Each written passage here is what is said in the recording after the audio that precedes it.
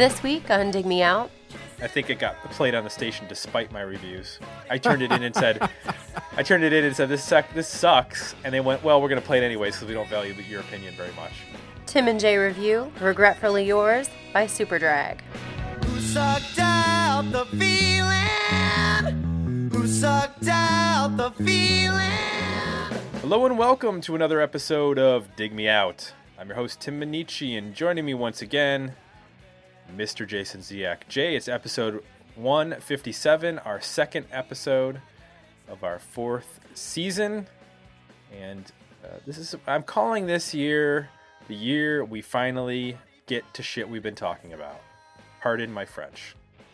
It's a long title for this year.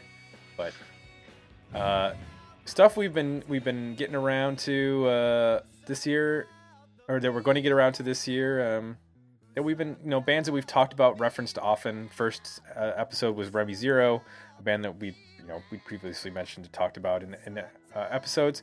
And this is a band that has come up a few times. Whenever we talk about power pop, well, not all the time, but occasionally they get mentioned. And I'm talking about Superdrag, Jay.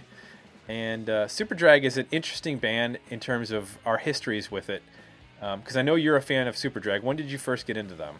I got into them on this record, somewhat through the single, and I bought the two records after this. I didn't really fall in love with them until In the Valley of Dying Stars, where they kind of took more of a hard rock turn. With this, they still had the pop sensibilities, but they left some of the retro aspects of the band behind a little bit, and just became more of a straight up rock band. Gotcha. I first discovered this band thanks to the wonderful world of WFAL Falcon Radio, our college radio station. Back in the 90s, I was assigned this record to review for the radio station. And I hated it at the time. Believe it or not. What? Yeah. So here's what it was, is that Sucked Out had been getting some like Buzzbin play. And I really didn't like that song. Especially the chorus, the way he delivers that chorus. I was into like Pearl Jam and Stone Temple Pilots and Alice in Chains. And here's this guy like sarcastically screaming, "Who sucked out the feeling?" And I'm like, F you, dude. And then I had to review the album, and I didn't like it at all. So I think it got played on the station despite my reviews. I think it was one of those where, I turned it in and said, this sucks. And they went, well, we're going to play it anyways because we don't value your opinion very much. Yeah, I did some reviews, and that happened to me too. Yeah. So why am I doing this? Right, exactly. Well, CMJ says it's going to be popular, so we're going to play it.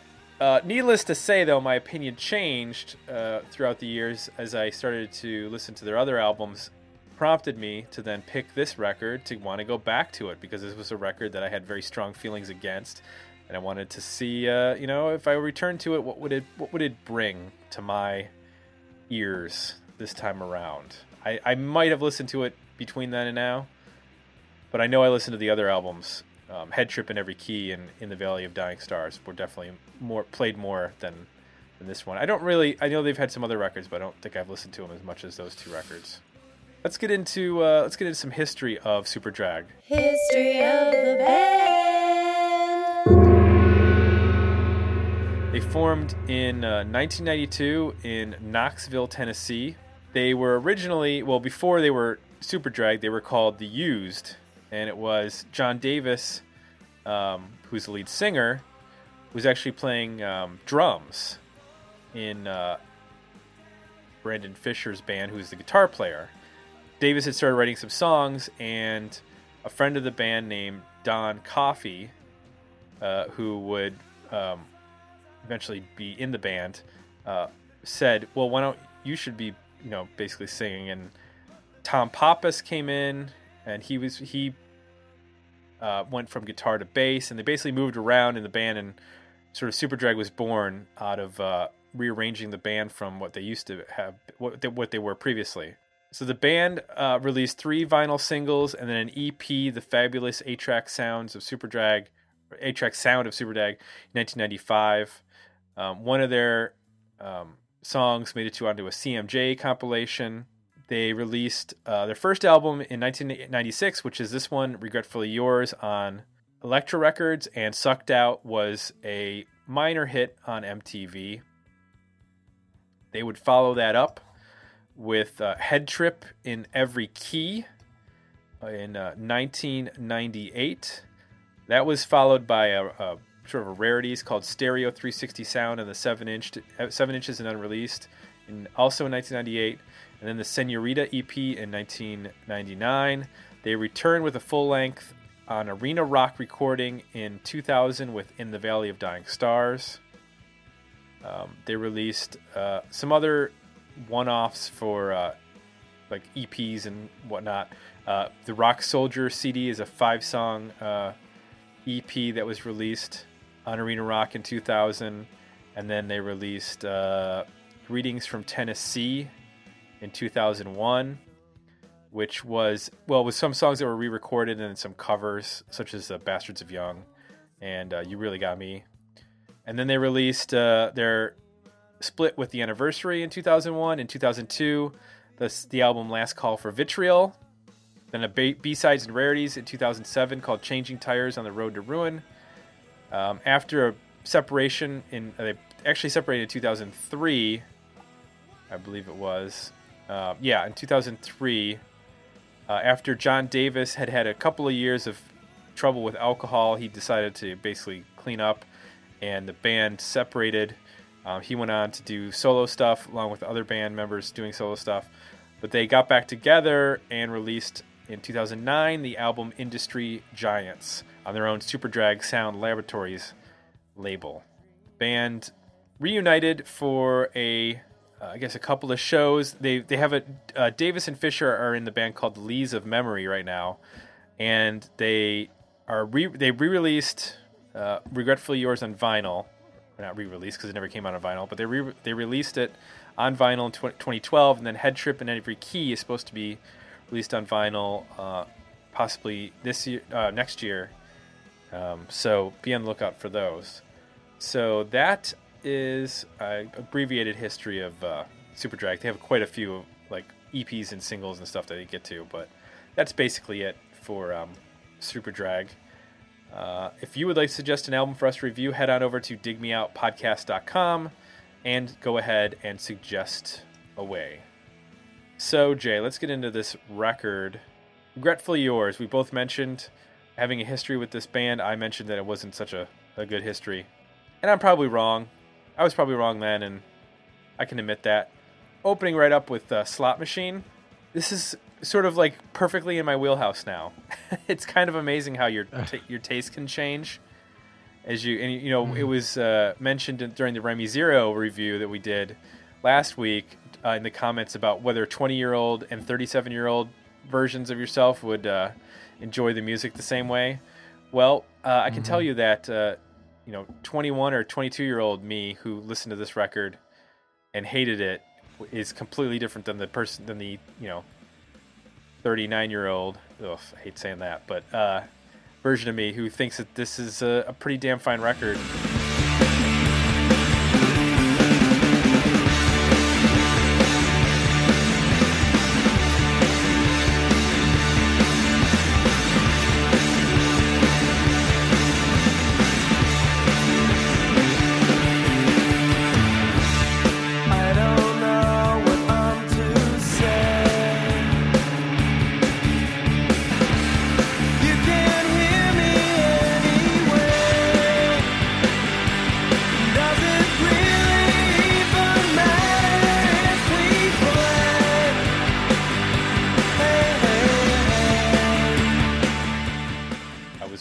Forever disparaging this album or this band back in 1996, and I apologize for anyone who was at that music department meeting where I said this was a terrible record and we shouldn't play it. This actually is a bit atypical of the rest of their sound. It's kind of a bit more straightforward. It doesn't have the pop sensibility that I think a lot of the record has, but it's still a good rock song. It's really short. It's only like 2.5 minutes. It's got a cool sort of driving guitar riff. I don't think it really starts to pick up until track 2, but Jay, I'm interested in what you think.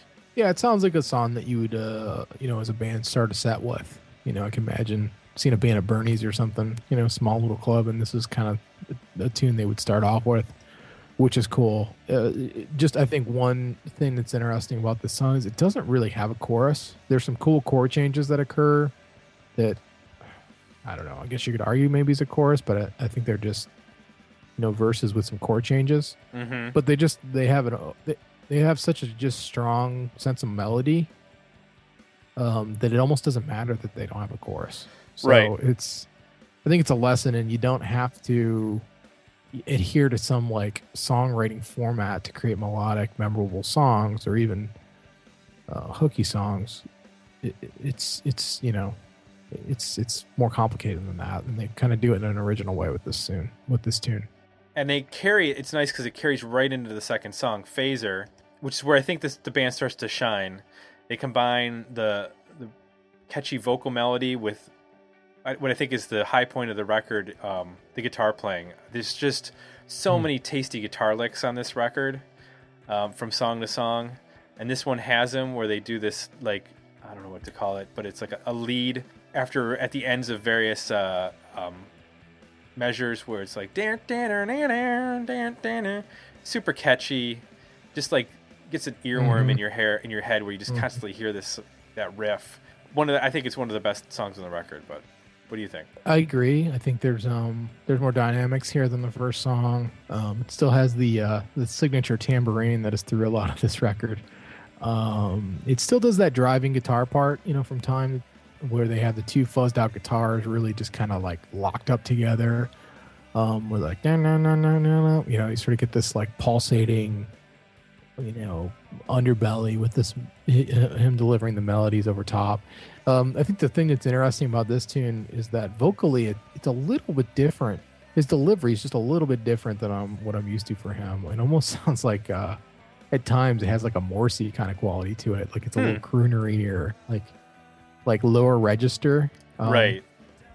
Which is kind of interesting for him. I think it sounds good. It's just going back and listening to it now, especially being more familiar with their later stuff. It's sort of one of those moments where I'm like, is that him singing? And okay, that's kind of cool. I can tell it's his voice, but it's just a different kind of a little slightly different character.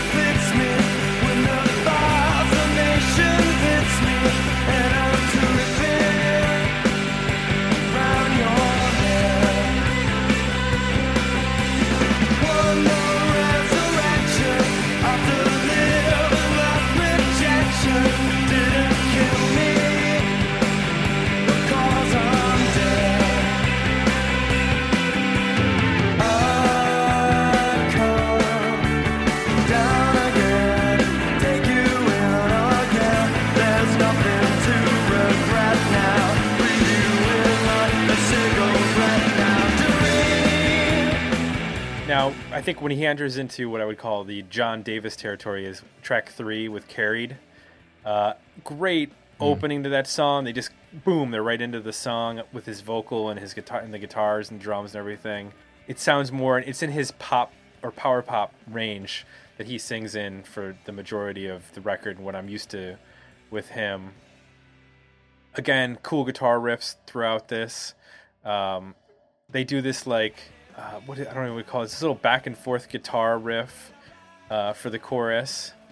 It's just like 2 notes, but it's super catchy. It's when he's singing the "Everybody Knows It's True, oh yeah" part. Just it's amazing to me that this record came out when it did, because it sounds, I guess, so unlike anything coming out in like 1996. I know there were some spurts of power pop here and there, there's just like really nothing comparable to it in this time frame. I don't know if you felt like that. Yeah, this is a really sharp song. Like you said, it's a John Davis song. You know, this is what the later era stuff is a lot like. Just great power pop, comes right in with the hook, cool guitar melodies, lots of live energy. I think it's timeless sounding to me. You know, this there's some other songs on this record where, you know, you kind of get that it's a mid 90s, early 90s influence and from a guitar standpoint, but this is one where it could be a song that just came out now. It could have came out in the 80s, could have came out in the 70s, could have came out in the 90s. It's pretty timeless. So track 4 is Sucked Out. That's the single that, if you're familiar with Super Dragon anyway, you're probably familiar with this song. Interesting use of dynamics in this song, because when they actually get to the chorus and he sings the sucked out part, it's just a vocal and bass line essentially, which is pretty ballsy to go to that stripped down of a vocal for the and part for the chorus. I'm still not sure if I like his vocal when he actually goes to the chorus. When the way he screams, he sucked out the come feeling. On, I love that. I definitely like the song. When his voice breaks. Yeah, I guess. I mean, I kind of like it. I don't know. It still weirds me out a little bit. I think what I appreciate more than anything is what the song is about, which is essentially like who sucked out the feeling of like writing music is essentially what he's talking about. Like he had this dream to play rock and roll, and now the fun of it is being sucked out, most likely by a major label. Yeah, it's definitely got that 90s bittersweet kind of vibe to it. I love the vocal. I think that's so cool when you can hear it's just him by himself and you just hear him be able to do that, like control it where like he can push it to the point where he knows his voice is going to break. And then that kind of becomes part of the signature part of the song, you know, the ability to do that.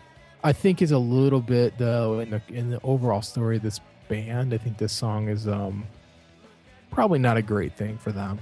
I think it's so retro, you know, it's so Buddy Holly, or you know what I mean. It's so kitschy that I think a lot of people probably came in wanting a whole record of that. And there's a couple other songs where they get close to it, but for the most part, you know, especially the song after it, it's just not really the same. Not really the same sound at all. So, you know, I think this is a song the band's known for. Unfortunately, I don't think it paints a very good picture of what they're about completely, and I think it almost makes them seem like a novelty band or something, like a Smash Mouth or a, you know, I'm trying to think. There was another band that had like a really retro sound in the late 90s. Fastball, yeah. Like all of those bands, it kind of like lumps them in with those bands, which they're not like that at all. No, not at all. Track 5, Cynicality. This is, I think, a really good demonstration of when you can do a lot with a little, because they essentially have like 3 guitar riffs or guitar parts for this song.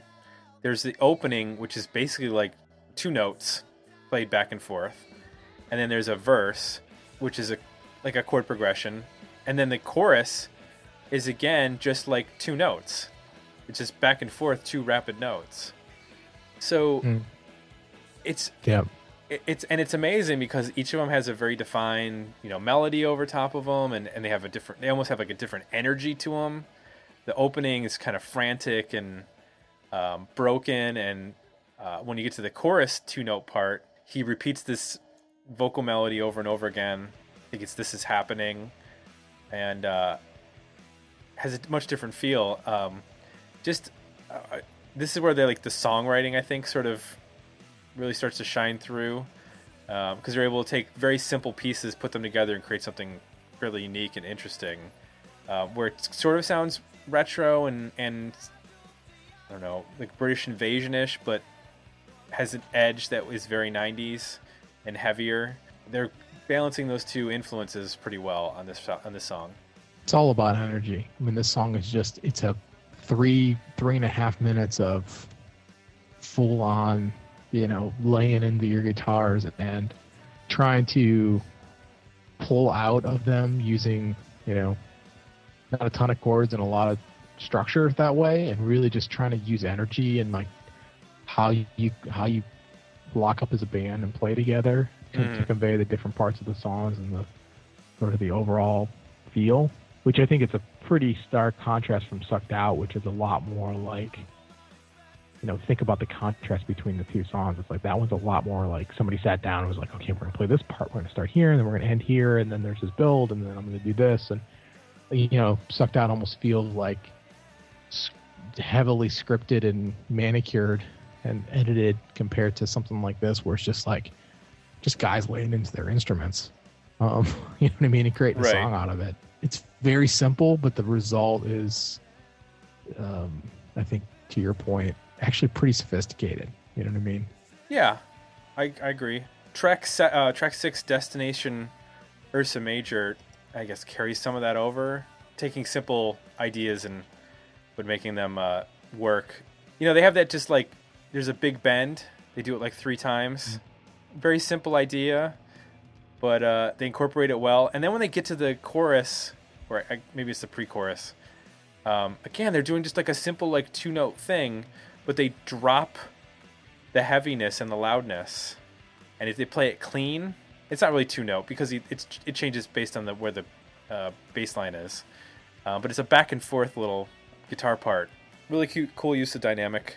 At this point, like the band's just kind of, I think you're getting the point if you're not familiar with Superdrag, is like, this is a band that knows how to write songs and write parts that are unique within each song, so that you're not like just getting a 4-chord progression in the verse and then a 4-chord progression in the chorus.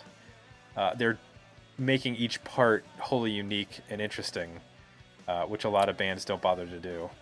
Yeah, this song is a good example of all of the things that this record does. If you were to condense, I think, this whole record into one song, it might be this song. So you got the bendy, they got the guitars that are kind of driving and fuzzy, but like they do some bend stuff where kind of the pitch shifts a little bit, gets kind of weird either through a lead or through 2 guitars playing together. So there's just like dissonance going on.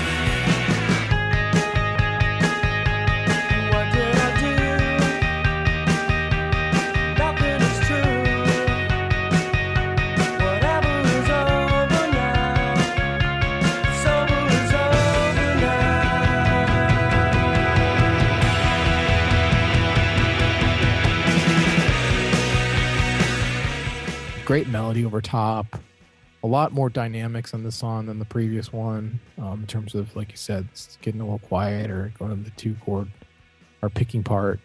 And this is a song where the solo, they do this, I think, through the rest of the record at this point, is the solo ends up, they mimic the vocal melody, which is always that's just always a cool thing. You know what I mean? Like, if you don't have an idea for a guitar solo, when you get to a part where it's like, okay, this feels like we should do something here, just come up with a cool way to play that, refrain that melody that's in the verse of the chorus, right, on guitar. It always kind of works, and it's just a cool element to bring everything together. Whitey's theme is one of the few instances where they do like a kind of a build, and they do it in a really cool way. The song starts out with just sort of like a one guitar playing a guitar riff, and then you kind of hear off in one of the channels in or one of the speakers this riff come in, sort of buried in the background, and then the 2 guitars start playing them together, and the drums come in. They build it more and more, and then the drums get louder and the guitars get louder, and it's just a really cool build and build up to the start of the verse. Sort of the complete opposite of Carried, where they just are boom, they're into the song. And this is, I think, a more, I guess you'd say, for them, a more relaxed song. It doesn't have quite the aggressive energy of, say, Cynicality, but it's still, once they get into that guitar riff, the energy, the drums pick up in the tempo and stuff like that. But the verses sort of tend to lay back a little bit. But again, this has got some really, really tasty guitar stuff going on. Yeah, I think that they drive that riff almost into the ground a little bit too much. Like by the end of the song, you're kind of tired of hearing it. I think it's an awesome riff. It's just a little too much of a good thing. And I think it's good. Like it's missing a chorus, but it's good in that that riff. It almost could be a hook. I don't know. Mm-hmm. I almost wish that it was rewritten in a little bit more concise way. It's the longest song on the record. Yeah. I don't think it needs to be. Think it needs to be. Yeah. Yeah, I can see where you're going. Track 8, Truest Love, them playing around with dissonance. Shoegaze almost. Yeah, almost shoegaze. Has a definite, that tremoloed dissonant guitar going on that is reminiscent of like a Swerve Drive or some of those other bands, which is a cool, different influence that you weren't really expecting probably when you're listening to the first half of the record. The chorus is a lot more dynamic than you'd hear in a shoegaze song, though. Oh yeah, like definitely. He lays into that he belts out that line, and there's a lot more. Just the music kind of comes down, but musically, those guitars for sure, super fuzzed out, almost to the point of being like just white noise at times in those verses. Track 9, What If You Don't Fly. This is a fine song. It's actually tied with Carried for one of the shortest songs on the record, or the shortest song. I think it's them and they're most comfortable. It doesn't get overly loud. It has the energy. His vocal's pretty good, but it's, I don't know, it didn't really do a lot for me. Your opinion? I think it's a good companion to Sucked Out. If it wasn't the B-side to Sucked Out, it probably should have been. Right. It's definitely got the retro kind of, that thing you do, the Wonders kind of feel to it. I like the sound of the song. I like the verse of the song. I like the idea. It's just missing the chorus. If you're going to write a song this fun, you got to have a killer chorus, and it kind of doesn't have a killer chorus. No. So I think that's the biggest flaw with it. Track 10, Garmonbozia, which is a small country in, I don't know where it is. It's a little bit different for them.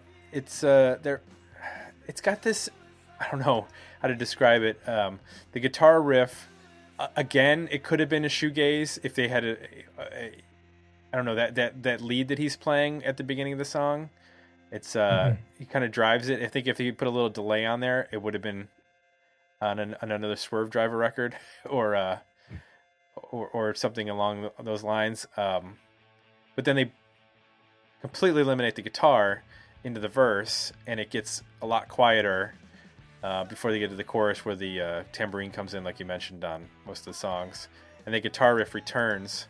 And that guitar riff sort of stays throughout most of the song until they get to the end. There's like this ascending guitar riff that's kind of cool throughout the end of it. But I kind of felt like, this is a 90s album, so there's a little bit of filler, I think, on this record. I mentioned that What If You Don't Fly wasn't necessarily one of my favorites. It's a fine song, but it's not necessarily something that they're not necessarily doing. This one's another one where I kind of felt like, this would have been maybe better as a B-side or on a rarities comp. Yeah, I agree with you. I think the best part about this song is that you notice the bass finally on the record. It has like I think it carries the melody through a lot of the tune, which is interesting because the album's so, guitar driven, guitar focused. The bass does enough underneath that it kind of stands out, and you have this really cool layer of melody underneath these guitars that are wailing at times, and the one's doing like, I don't know if it's a tremolo bend or what it is, but there's that little bit of a pitch bend going on as the two guitars kind of like are driving over top of this really melodic bass line. Mm-hmm. Now, for as unimpressed as I was, because I'm a hard person to impress, with 9 and 10, track 11 and a kicker. This is definitely a kicker. Kicking the pants after those two songs. Cool guitar riff to start the song. Clean guitar in the verses that it's good melody over top of it, and then he just rips into the chorus. Nice and short, and it's one of the highlights on the record for me. I would have put it closer to the front of the record. I agree. I don't know. It's a weird being track 11.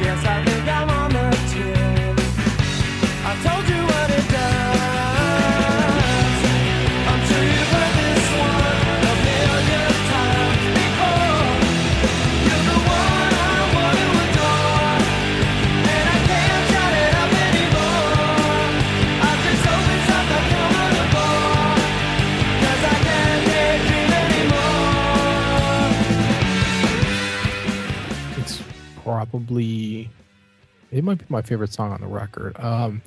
It's the right combination of kind of that retro 50s rock and roll, early 60s rock and roll thing with modern fuzz, and energy. It's very smart. It's very short. It has some really nice harmonies in the chorus, which they don't do a ton of. They do some harmonies, but they don't go overboard with them. Mm-hmm. They work really well on this really cool riff that they intro the song with, and then they reprise.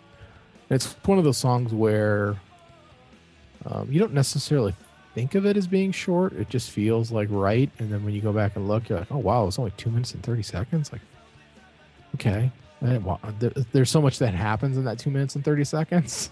Yeah, so many good things that you kind of, it's a little shocking that it's that brief.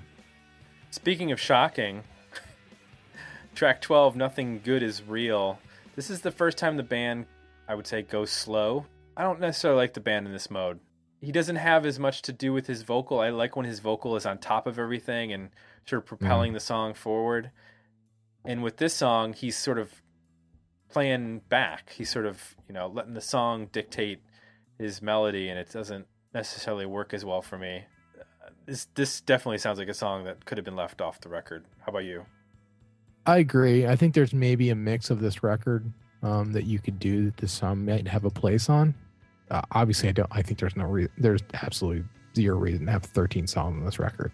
Yeah. If you get it down to between 8 and 10, this song could, in one of those concepts, maybe find a place. But I agree, it's not an ideal fit for this band and what they do well. And the last track, 13, it's funny, when I was listening to this song again, I was like, this song sounds like an encapsulation of the whole record. Like, thank you for listening to our record. Now we're going to throw out some riffs that we previously used through the record. It needs like a voiceover over top of it. Yeah, like, thank you for joining us on this record. Special thanks to Ben Mott, or not Ben Mott, that was in Remy Zero. But whoever was produced this record. Thank you to So-So for producing. Thank you for So-and-So for mixing. It's funny. I'm playing it as you're doing that. It sounds perfect. You need to mix that in the show like that. I'll try to do so.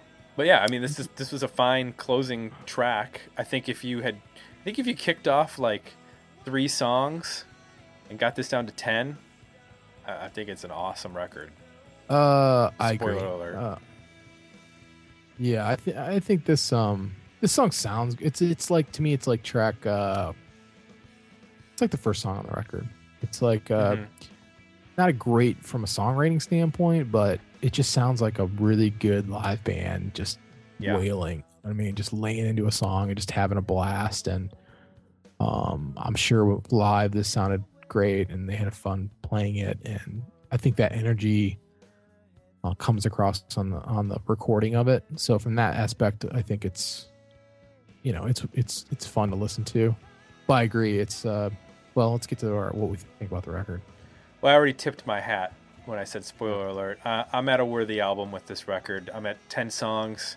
There's probably 3 that I'd kick off that I think that it just runs a little bit long for an album or for a band like this. I need it short and sweet. They're at 42 minutes roughly for this album, and I think you could get it down to like 35, 34 minutes, and it'd be a damn tight, fine record. So where are you at, Jay? Totally agree.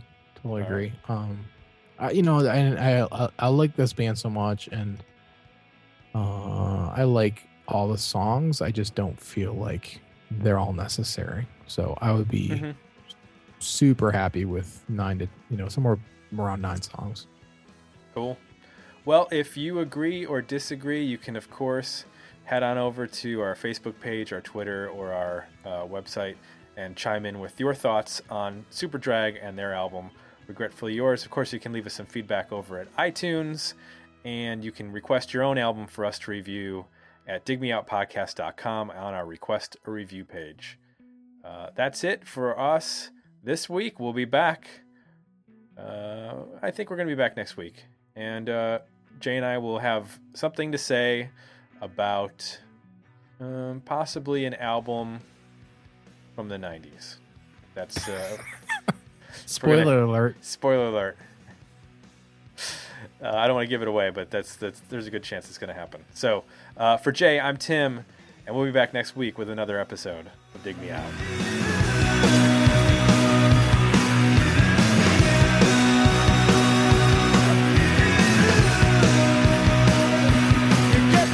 Join the conversation about this episode at digmeoutpodcast.com, where you can find links to our Facebook page and Twitter feed, as well as links to our Request a Review and merchandise pages.